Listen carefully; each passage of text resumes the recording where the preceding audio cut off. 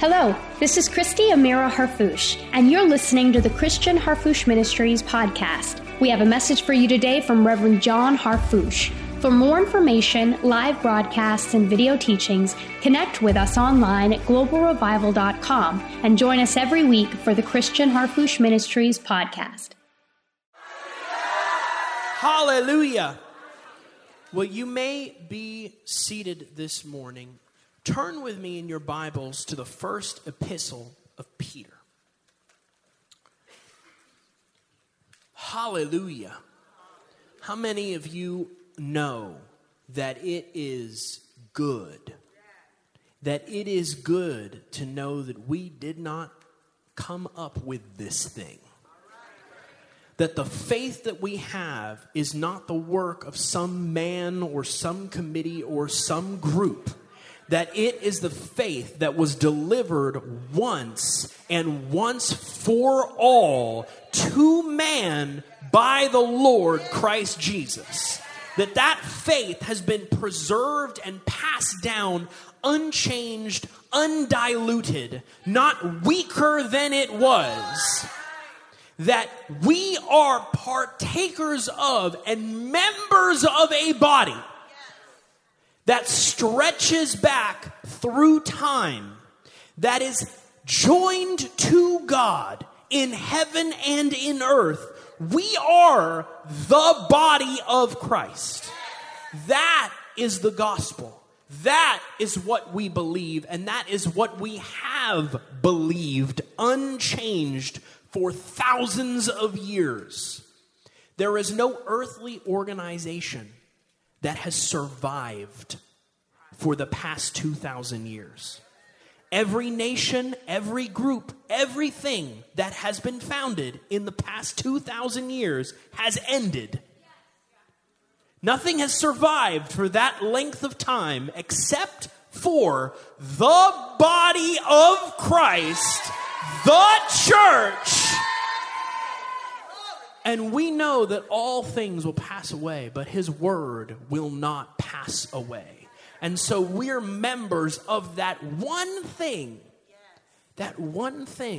delivered once that will never fail, will never go away, will never be stopped. Hallelujah. And that's what we're a part of. So let's read the epistle that was written to us by Peter the apostle. Chapter 1, actually, chapter 2, because I don't have an unlimited amount of time this morning. Chapter 2 and verse 9.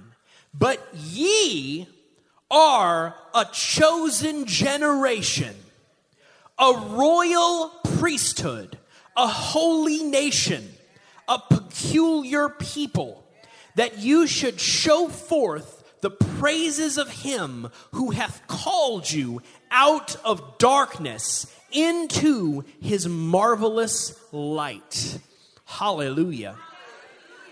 I like this scripture.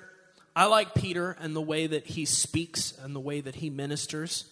How many of you notice that he has just stated 8 different words for unique or different or separate?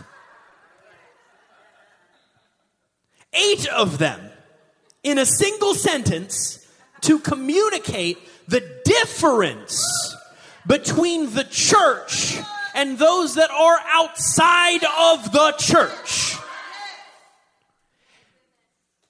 Now listen, he speaks later on. He speaks throughout this whole section of Scripture, this whole book, which we've gone over many times before and will continue to go over. Commissioning the people of God to act in accordance with what God made them, with who God made them, with what God delivered to them, so that the unrighteous who speak evil of the church will be proven to be liars.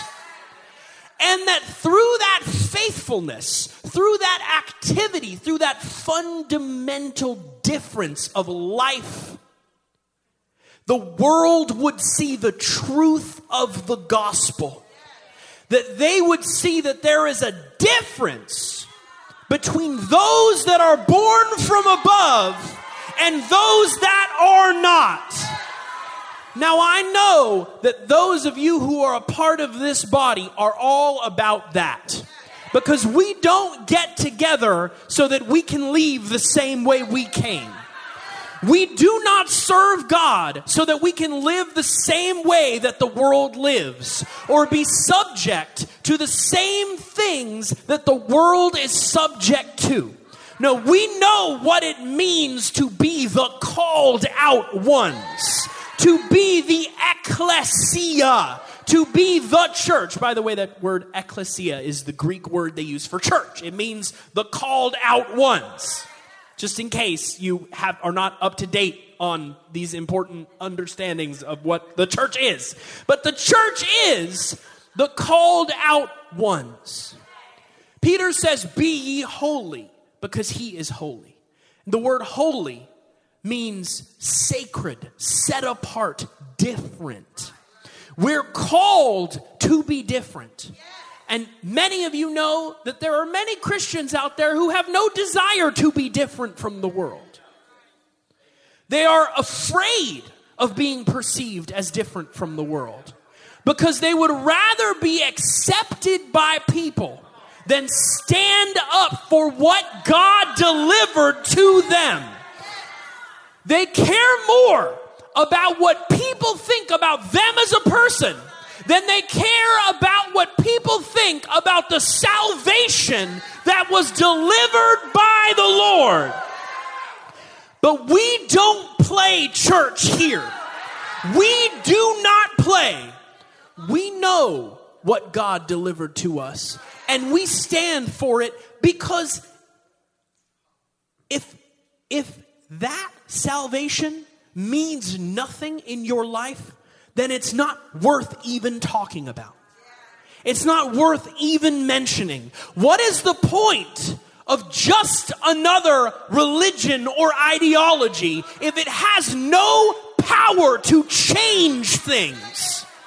If it has no evidence of its truth? But we are that evidence. We are called to be that evidence by walking different, by being different. That trait about you that makes people say, what is it that's different about you? You're not like everybody else. There's not just a difference of opinion between us. Something else is going on here. You have something that I don't have, and I want it. That is the evidence that we are called to supply. And with that, we are called to supply many kinds of supernatural evidence. But how many of you know that the fruit of the Spirit are called that? Because when the Spirit is what you are walking according to, that fruit is what grows. That your life, the manner of your life, what Peter calls your conversation. But that word does not just mean what you talk about. That word means everything that you do, how you deal with other people, how you live your life, how you walk your walk. Your conversation is a testimony to the reality of the new birth. Hallelujah. And if there is no new birth that actually changes something, then what is the point? Why would anyone in the world go, I want what they have?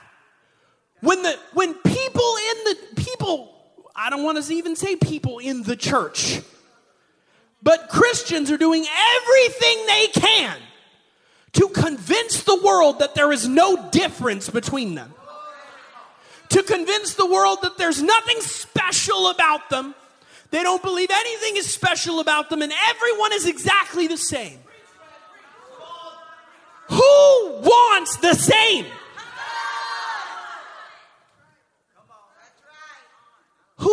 needs a Savior that's not going to save you from anything. That's not the Savior that we have.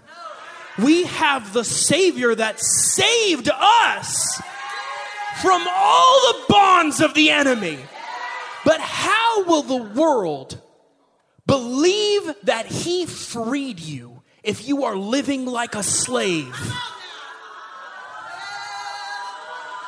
How will the world believe that you are under the authority of God when the earthly forces are what is ruling over your life and are what you serve?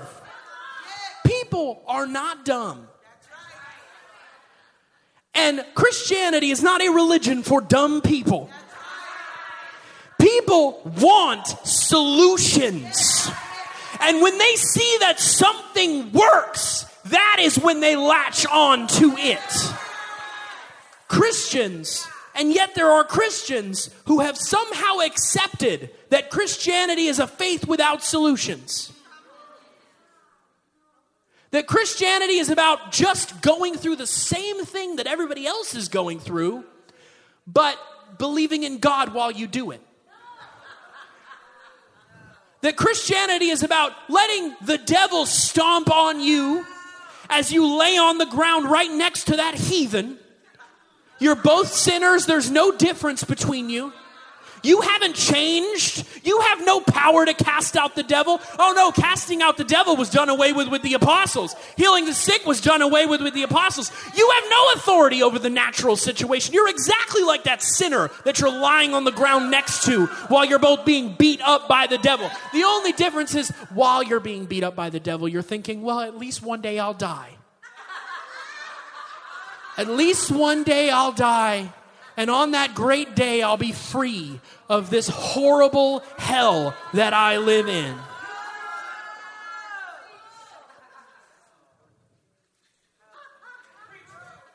Did Jesus free you?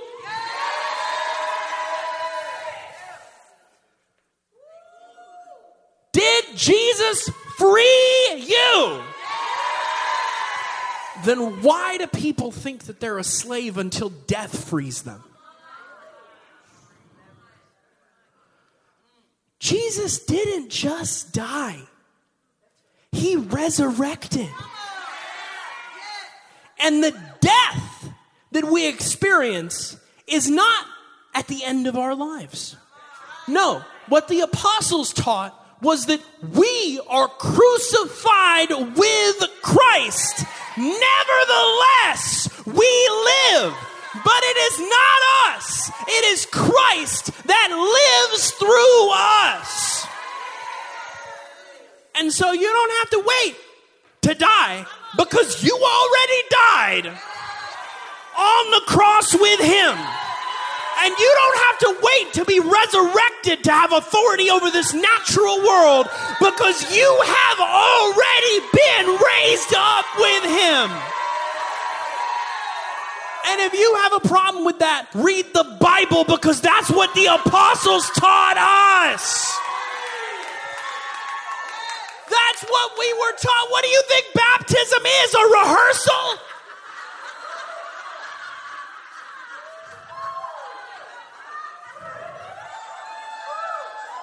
No, we're different.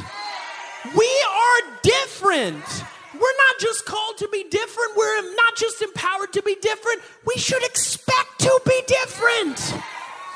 You know this. Everyone who's ever been saved out of being a child of the devil knows this.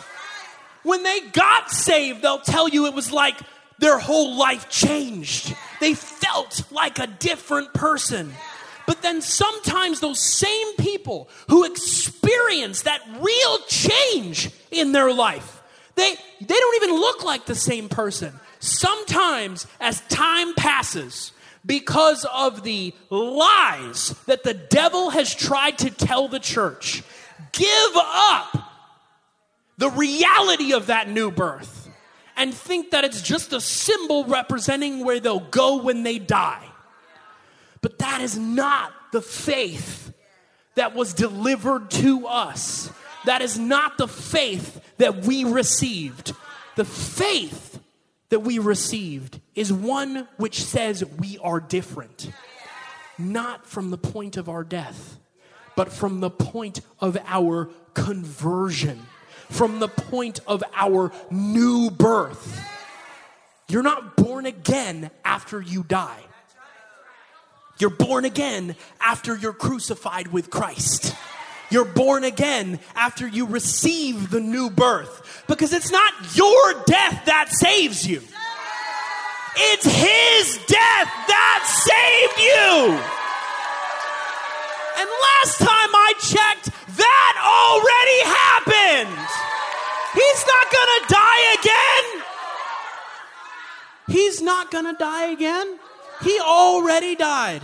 And He rose again to never die again. There is no additional price that's going to be paid and no additional price that can ever be paid because you have already been bought. And if you are not born of the natural, but born from above, then whose authority do you live under? Peter said that you're no longer in the kingdom of darkness. You're in the kingdom of light.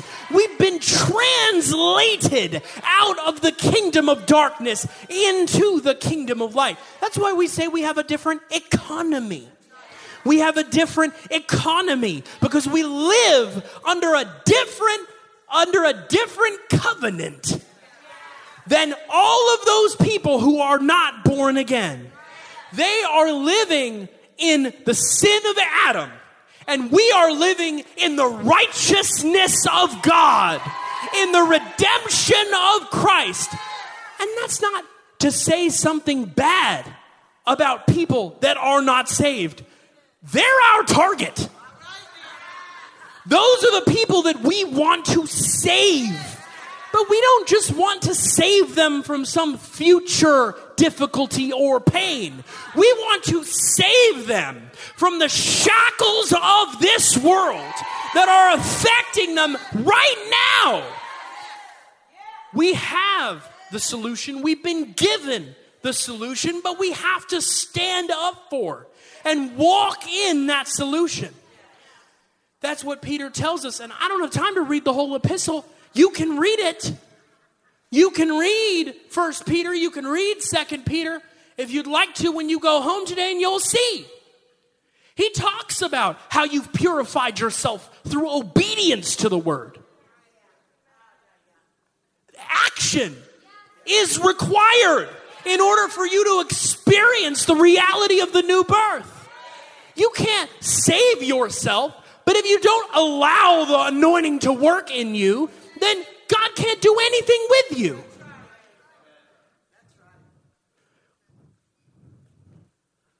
Listen, Peter also talks about desiring the sincere milk of the word as newborn babes.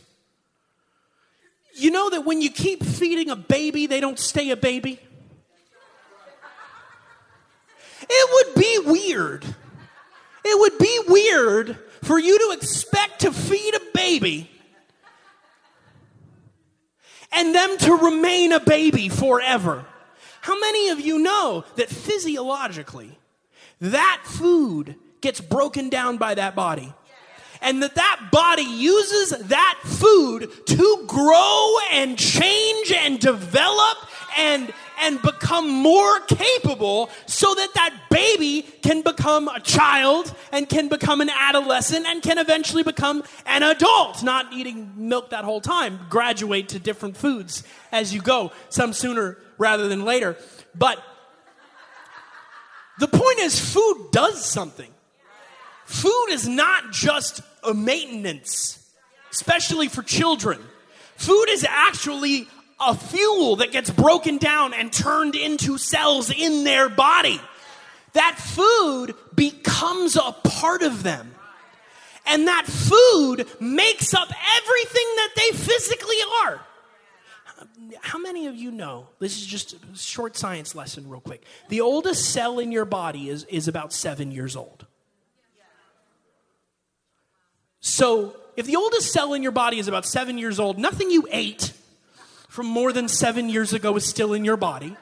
But every cell that currently exists in your body is made out of something that you ate in the last 7 years.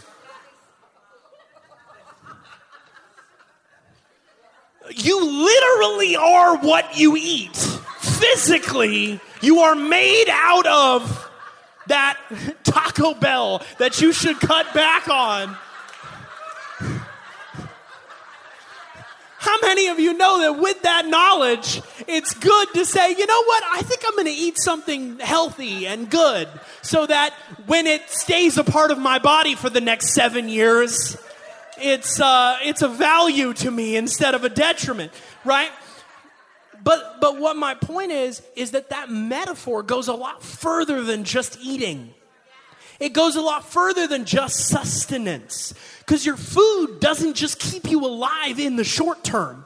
It makes up who you are in the long term. And so if you, as babes, desire the sincere milk of the word, then that word will literally become a part of you. You will grow up made out of that word. Hallelujah. Hallelujah. My goodness, that's the metaphor. You have a different food. Like the Lord said, I have food that you know not of. You're built up on something beyond the natural. But only if you eat something other than the natural. Eat the natural too. You have a physical body. Praise God. Also, food is good. Big fan of food. But you are a chosen. Let's revisit. This is their scripture. Just was some bonus stuff there. But you are a chosen generation, a royal priesthood, a holy nation, a peculiar people. Chosen is the word eklektos. It means picked out. It means different. It means chosen, elect, select. Chosen means chosen. Generation is not the word generation as in a group of people living all at the same time. We use the word generation in multiple ways in the English language. But in this Greek word, the word is genos. It means a kind, a kindred, kin. A generation means a group of people that are all born from the same source. And so it doesn't mean a generation as in they were a chosen generation at that time in history. No, it says a select kin, a family, a people, a generation. Like we use the word generate. We are generated by. We are a genos, right? So that word generation, yes, generation can mean both things, but in this case, it does not. Because in the original language, it just says genos, right? So you are a set apart kin, a stock, a kind of person, right? You are a royal. How many of you know royal is a kind of unique? Everybody's royal, nobody's royal. Royal, kingly, regal. And that's also about your generation. That's also about where you come from.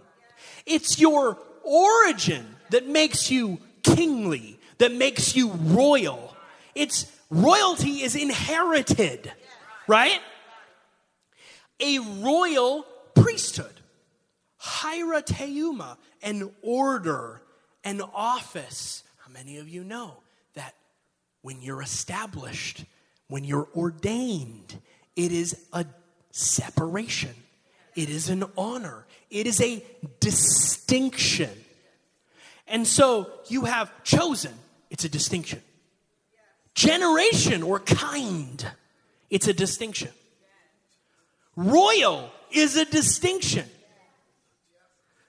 Priesthood is a distinction. Holy, hagios, sacred, literally comes from the word different. Set apart, not for general use, but for a specific use. Holy nation, ethnos, where we get the word ethnicity. We are an ethnicity. We are a nation. That's what Doctor's talking about when he says that the greatest nation on earth is the body of Christ. He's not talking about some earthly nation or country, some kind of legal border or group of laws. He's talking about a nation, a people, an ethnicity that we are all born into when we're born again. A peculiar people. A peculiar, peculiar, of a specific time, place, or purpose. These are all synonyms. Peter was like, I'm going to communicate what I'm trying to say here. If I have to use every word in my dictionary, the thesaurus is in my hand. People, laos, a people who are of the same stock or language. How many of you know that we're of the same stock and the same language? That ye should show forth the praises of him who hath called you out of darkness into his marvelous light, which in time past were not a people, but are now the people of God, which had not obtained mercy, but now have obtained mercy. And he says, dearly beloved, I beseech you as strangers and pilgrims. So he says, see yourself as strangers and pilgrims. Recognize that you are in the world, but you are not of the world. That you are here representing another kingdom that you were sent from. That you are here representing another order that you are a part of. That you are here representing another nation. I beseech you as strangers and pilgrims, abstain from fleshly lusts which war against the soul. Right? Here's Peter identifying that fleshly lusts or carnal desires towards things that are sinful are not something from the country you're from.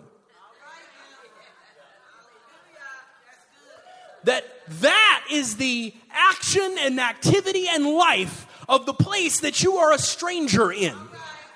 Sorry, I'm not from around here. We don't do that.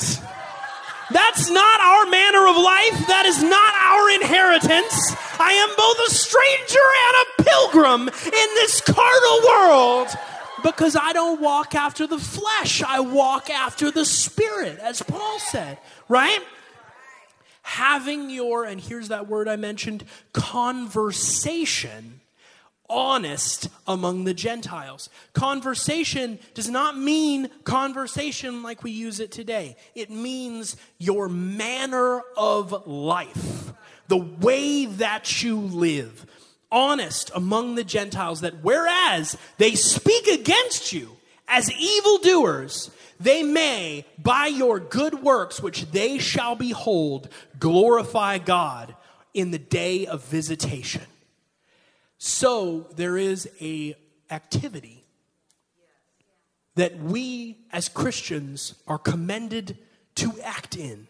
There is a manner of life that we are told to uphold, not because we ourselves grew the ability to do that, but because the Lord, when we were born again, gave us the ability to do that, gave us a new nature. And he continually gives us the power to live in a way that the world can't live. And so, yes, there's a discipline, but there's something beyond discipline going on here. Because how many of you know there are disciplined sinners in the world? There are people that are very strict about what they do. There are people that follow other beliefs that are very strict with themselves to the point of harming themselves, starving themselves. You can abstain without it being godly.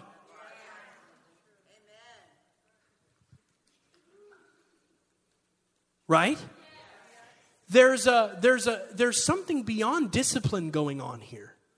It's not just you've understood a better way and so live by that way. Because then any sinner who went, wow, those Christians are really good people, I'm going to live like that even though I don't believe in God, could be successful. But how many of you know that the entire point of the law, the entire purpose of the whole Old Testament period was to show that man could not live on that level without a new nature, without a new birth. And of course, I don't have to argue this point because every human being that has ever lived on the planet Earth is aware that you need God's help in order to live up to the calling of God. How many of you know? That's obvious. Every human being who's alive knows that when you set a set of rules for yourself that you are going to fulfill, you're not going to make it perfect without failing on those rules at any point ever. Generally, it's a process, right? And that discipline in the natural is a process. But we're talking about something beyond that. We're talking about a level of life that is so self-evidently supernatural that people who see that manner of life realize that what you have is not attainable in the natural. There's a level of righteousness and of joy and of faith and of power that you can walk in, empowered by God, that is greater than anything that anyone can attain to in the natural. No matter how disciplined or how obsessive they are, because that's the message. That's the evidence. That's the proof. And I know we have other proof too. We cast out devils and we heal the sick. But how many of you know that's not the only proof that we're given? Because you know what? That proof doesn't tell the whole story. That proof doesn't tell, I'll tell you what I mean. This, give the glory unto God, for we know this man is a sinner. Man that Jesus healed. Now, how many of you know Jesus is not a sinner? Right? Man that Jesus healed goes to the Pharisees and goes, look, I was healed. It's proof of God. It's proof of God's will being in favor of this man. It's proof that this man comes on behalf of God. And the response of the religious that are resisting the Lord is, God healed you. Don't give any don't account this proof on behalf of Jesus because we know that man is a sinner. Now, how many of you know that Jesus, by his very manner of life, disproved the accusations that were lodged against him? And that's what Peter is talking about here. He says they speak against you as evildoers. How many of you fully recognize that the world speaks against the church as evildoers? Every day, constantly. Even today, you can hardly go anywhere without someone speaking against the church as evildoers. And people spoke against Christ as an evildoer. They said he was demon-possessed. They said he was a sinner. They said he was a glutton. They said he was an alcoholic. But how many of you know that it's really easy to disprove those things if you're not a sinner or a glutton or an alcoholic? Because any person who sees your manner of life recognizes that your manner of life has been affected by the Lord. And so it's two different kinds of proof. And we as the church should be standing for both of those things. Because you might lay hands on someone and they might get healed, and the response from someone else who believes in God will be, well, yeah, you got healed, but the person who laid hands on you is a crazy heretic. They're one of those holy rollers. So don't listen to what they say because they're preaching something that's not in the Bible, despite the fact that what they're preaching is getting results. Did I mention results? Results. If what you're preaching doesn't get results, you should find something to preach that does. But you recognize, just basic understanding, the way people are, these are two different kinds of evidence. And they're both required. They both show forth the truth of the gospel. They both affect your life. And listen, if you are walking in the power of God, what God does to change your manner of life will have a greater effect on you in the long run than God healing your body. Why? Why do I say that? I say that because many of us who are in the Word of God and in ministries like this continually don't get sick. We got sick. We have a point in history at which we had something we needed to get healed of, and the Lord healed it. But if you're not walking around constantly getting sick, then you don't constantly need a physical miracle. No, because the Lord preserves you. We walk in divine health. We don't get sick. And so what affects your life the most in the long run? You being changed into someone that's walking in the faith and power of God in every area of your life? Or just a miracle that God provides at one time in your life? Both things are important. Both things are essential. Sometimes your life depended on that miracle. Sometimes the rest of your life wouldn't have even happened if it wasn't for that miracle.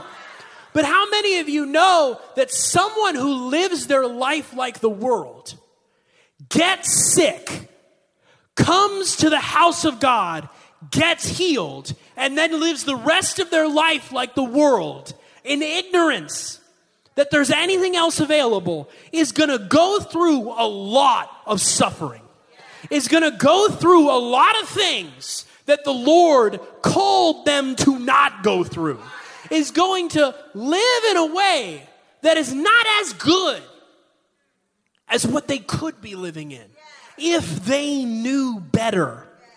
And this is fundamental to being a part of the body of Christ. This is fundamental to being a Christian.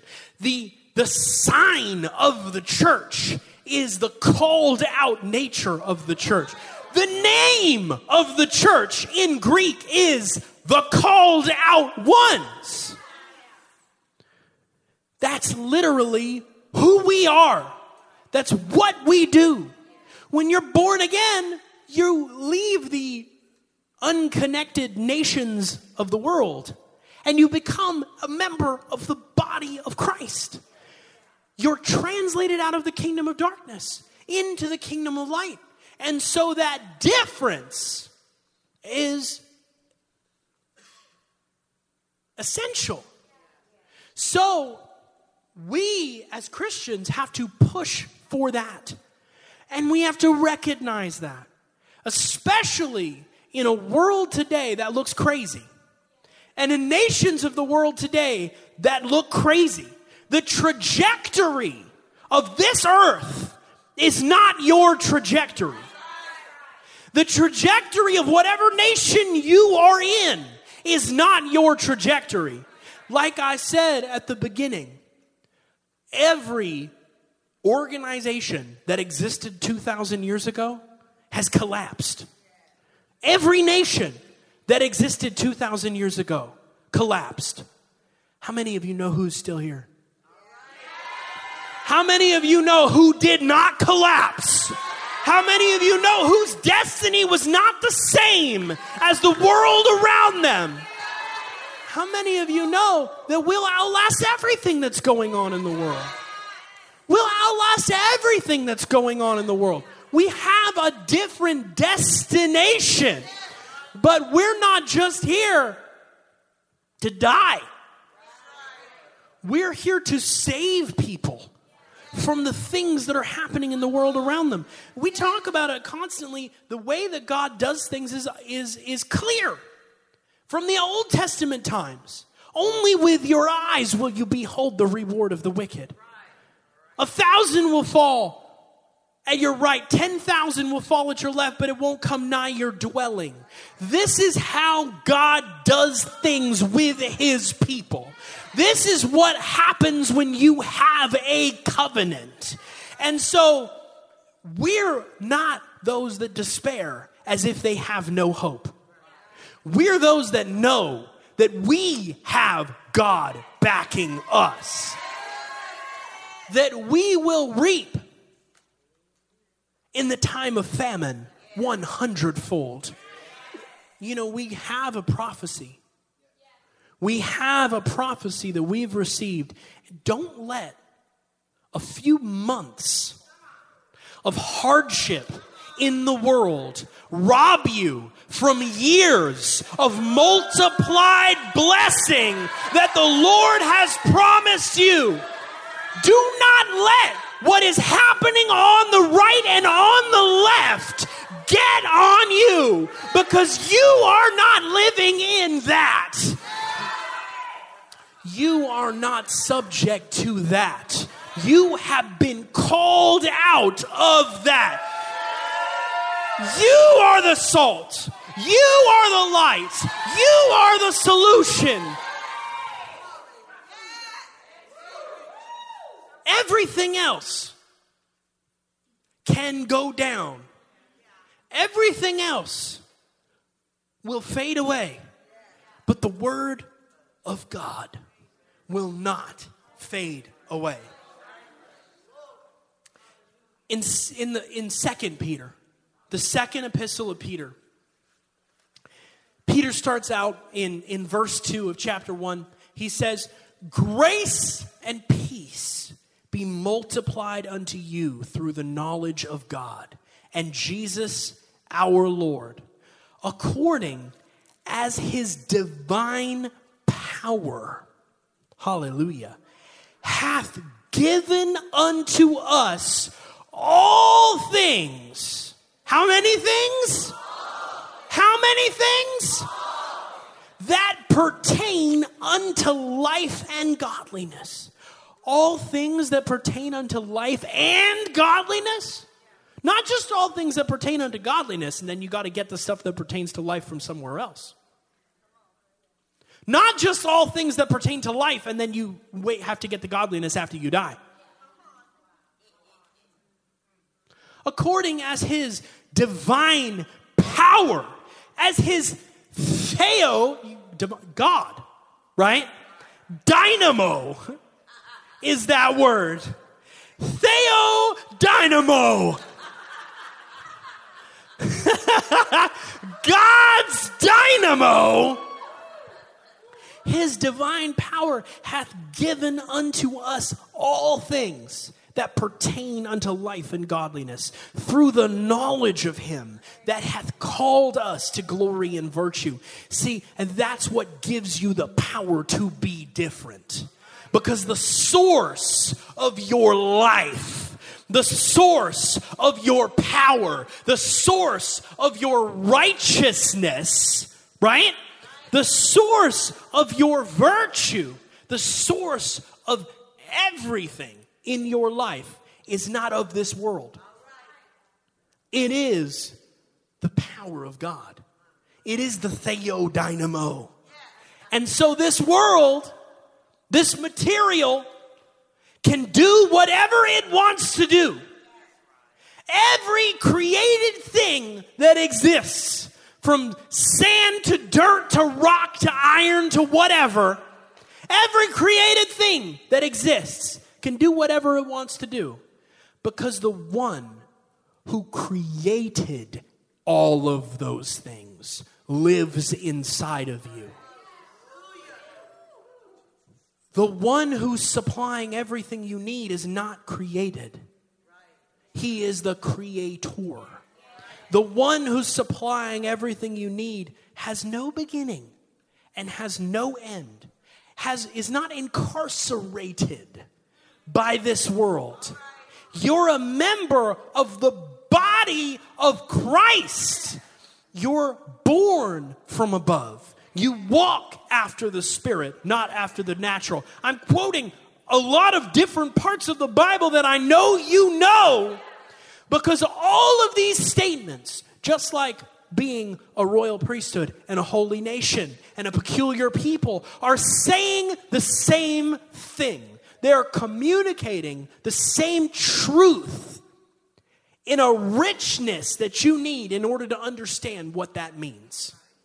That means that when you walk out into the world and you see everyone acting crazy and you see the world gone insane, you recognize that you are not subject to what they are subject to. That this world is not your source. That this world did not make you who you are, and this world cannot unmake you. That this world did not give you what you have, and so this world cannot take away what you have. And so all y'all can act crazy, but I know what my source is and what my promise is. How many of you know faith comes by hearing, and hearing by the word of God? Fear also comes by hearing, but it comes by hearing a different word. If your eyes and your ears and your mind and your meditation is full of this world, is full of this earth, you won't even remember who you are. You'll be like that man that the Bible talks about, who beholding what he looks like in a mirror goes away and forgets what he looks like. You'll be that person. Because if what you partake of, if what you connect with, if the way you live is the way that the world lives, then you will walk in the same direction that the world is walking in. And you will arrive at the same destination that the world is arriving at. But if you recognize that you are a part of a people, and you draw nigh to God, and you draw nigh to your brothers and sisters in the Lord, and you fill your mouth with the word of God, you fill your ears with the word of God, you fill your heart with the word of God, you won't be impressed by the word of anyone else. You won't be impressed by the word of anyone else. According as his divine power hath given unto us all things that pertain unto life and godliness, through the knowledge of him that has called us to glory and virtue, whereby are given unto us exceeding great and precious promises, that by these ye might be partakers of the divine nature. Whose nature is that? God's nature. That by these promises you might be partakers of the divine nature, having escaped the corruption that is in the world through lust. How many of you have escaped the corruption that is in the world? How many of you are partakers of the divine nature? But how many of you know that in order to walk in that way, we have to actually walk in that way? How many of you know that the church, they changed the world? We changed the world. We changed the world all that time ago, and the way that we changed the world is the same way that we need to change the world today. Nothing has changed.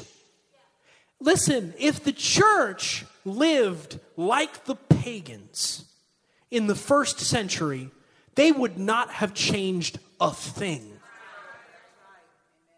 If the church lived like the world did then, the world would have no reason to change, would have no reason to become a part of the church. It's the uniqueness of the church.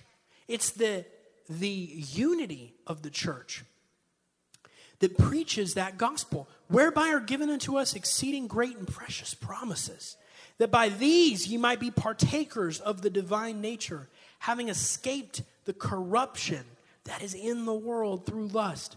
Verse 16 says, for we have not followed cunningly devised fables, when we made known unto you the power and the coming of our Lord Jesus Christ, but were eyewitnesses of his majesty.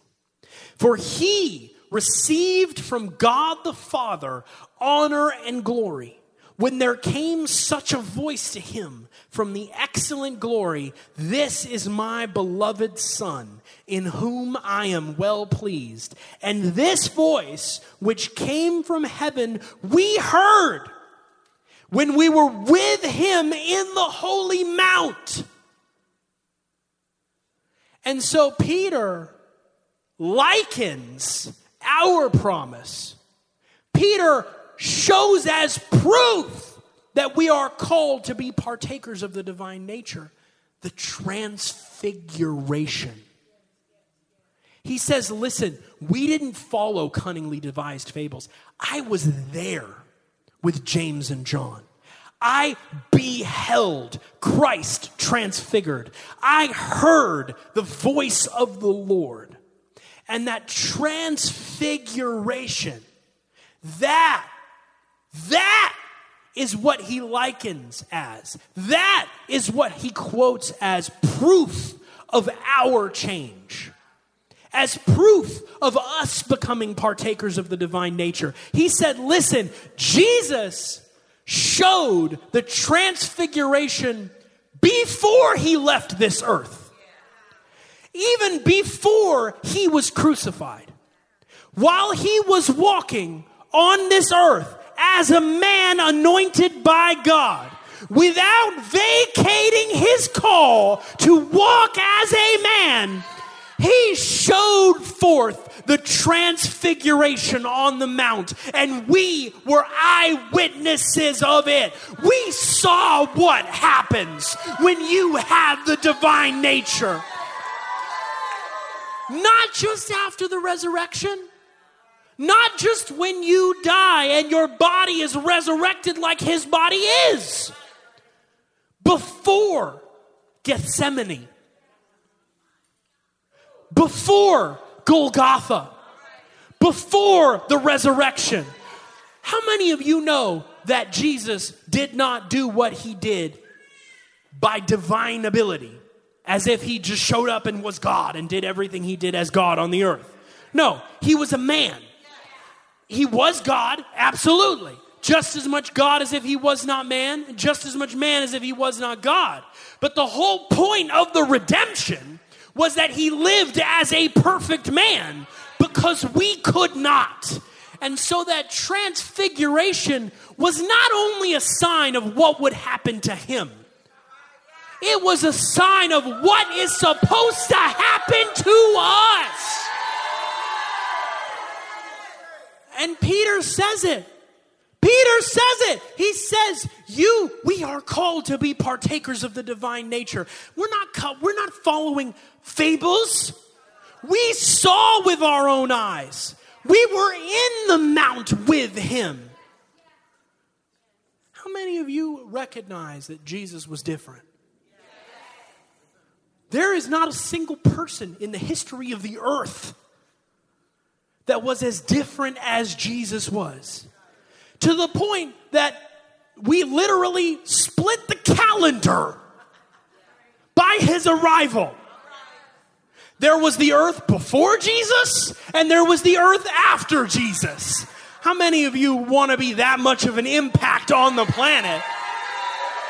Literally, human history is divided by the moment that Then human history is divided by the man Christ Jesus. His arrival changed the planet to the point that we divide human history by him. Even, I know people these days are offended by Anno Domini in the year of our Lord, right? AD and BC, they're trying to do away with it, right? They want to replace it. They want to replace in the year of our Lord with Common Era, which is not a thing, by the way. They made that up. And they want to replace before Jesus came with before Common Era. Okay? The problem is they didn't change the years. So you might not say his name, but you're still dividing history by his arrival. They literally can't even get away from it. They could change the name because they're offended by the name. They're like, well, he's not my Lord, but they're still dividing history by his arrival. Christ was so different that there's not even people that talk bad about him today. Because people won't take you seriously if you say something bad about Jesus. Every other religion has to speak well of Christ to get away with their religion. The Hindus are like, oh yeah, he was totally a god also, as well as all of our other millions of gods. Right? The Muslims are like, oh yeah, he was totally a prophet. No one's allowed to say anything bad about him. In fact, he was born of a virgin. The New Agers are like, he's the archetypical person with the Spirit of Christ. He's the only one, you guys.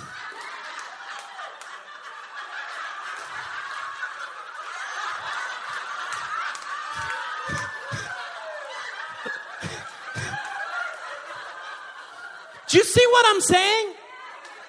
You see what I'm saying? His conversation, his manner of life speaks for itself. Even people who don't like him can't talk bad about him anymore. When he was alive, they said all that stuff, but nobody believes it now.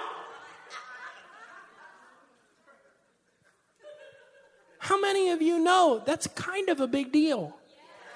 There's a person in the history of the earth that no one will talk bad about? It's weird, right? People talk bad about everybody.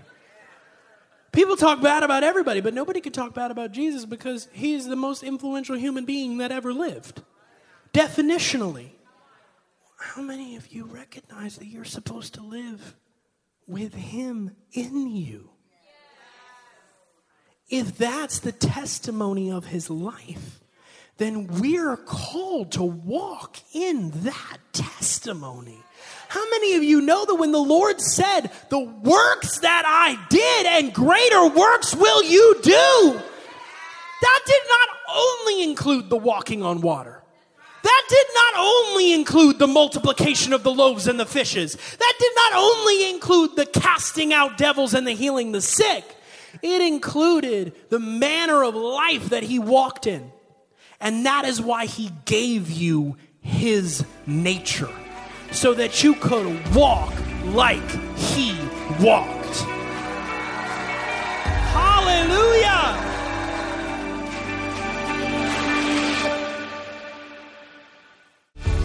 Thanks for joining us on the Christian Harfouche Ministries podcast.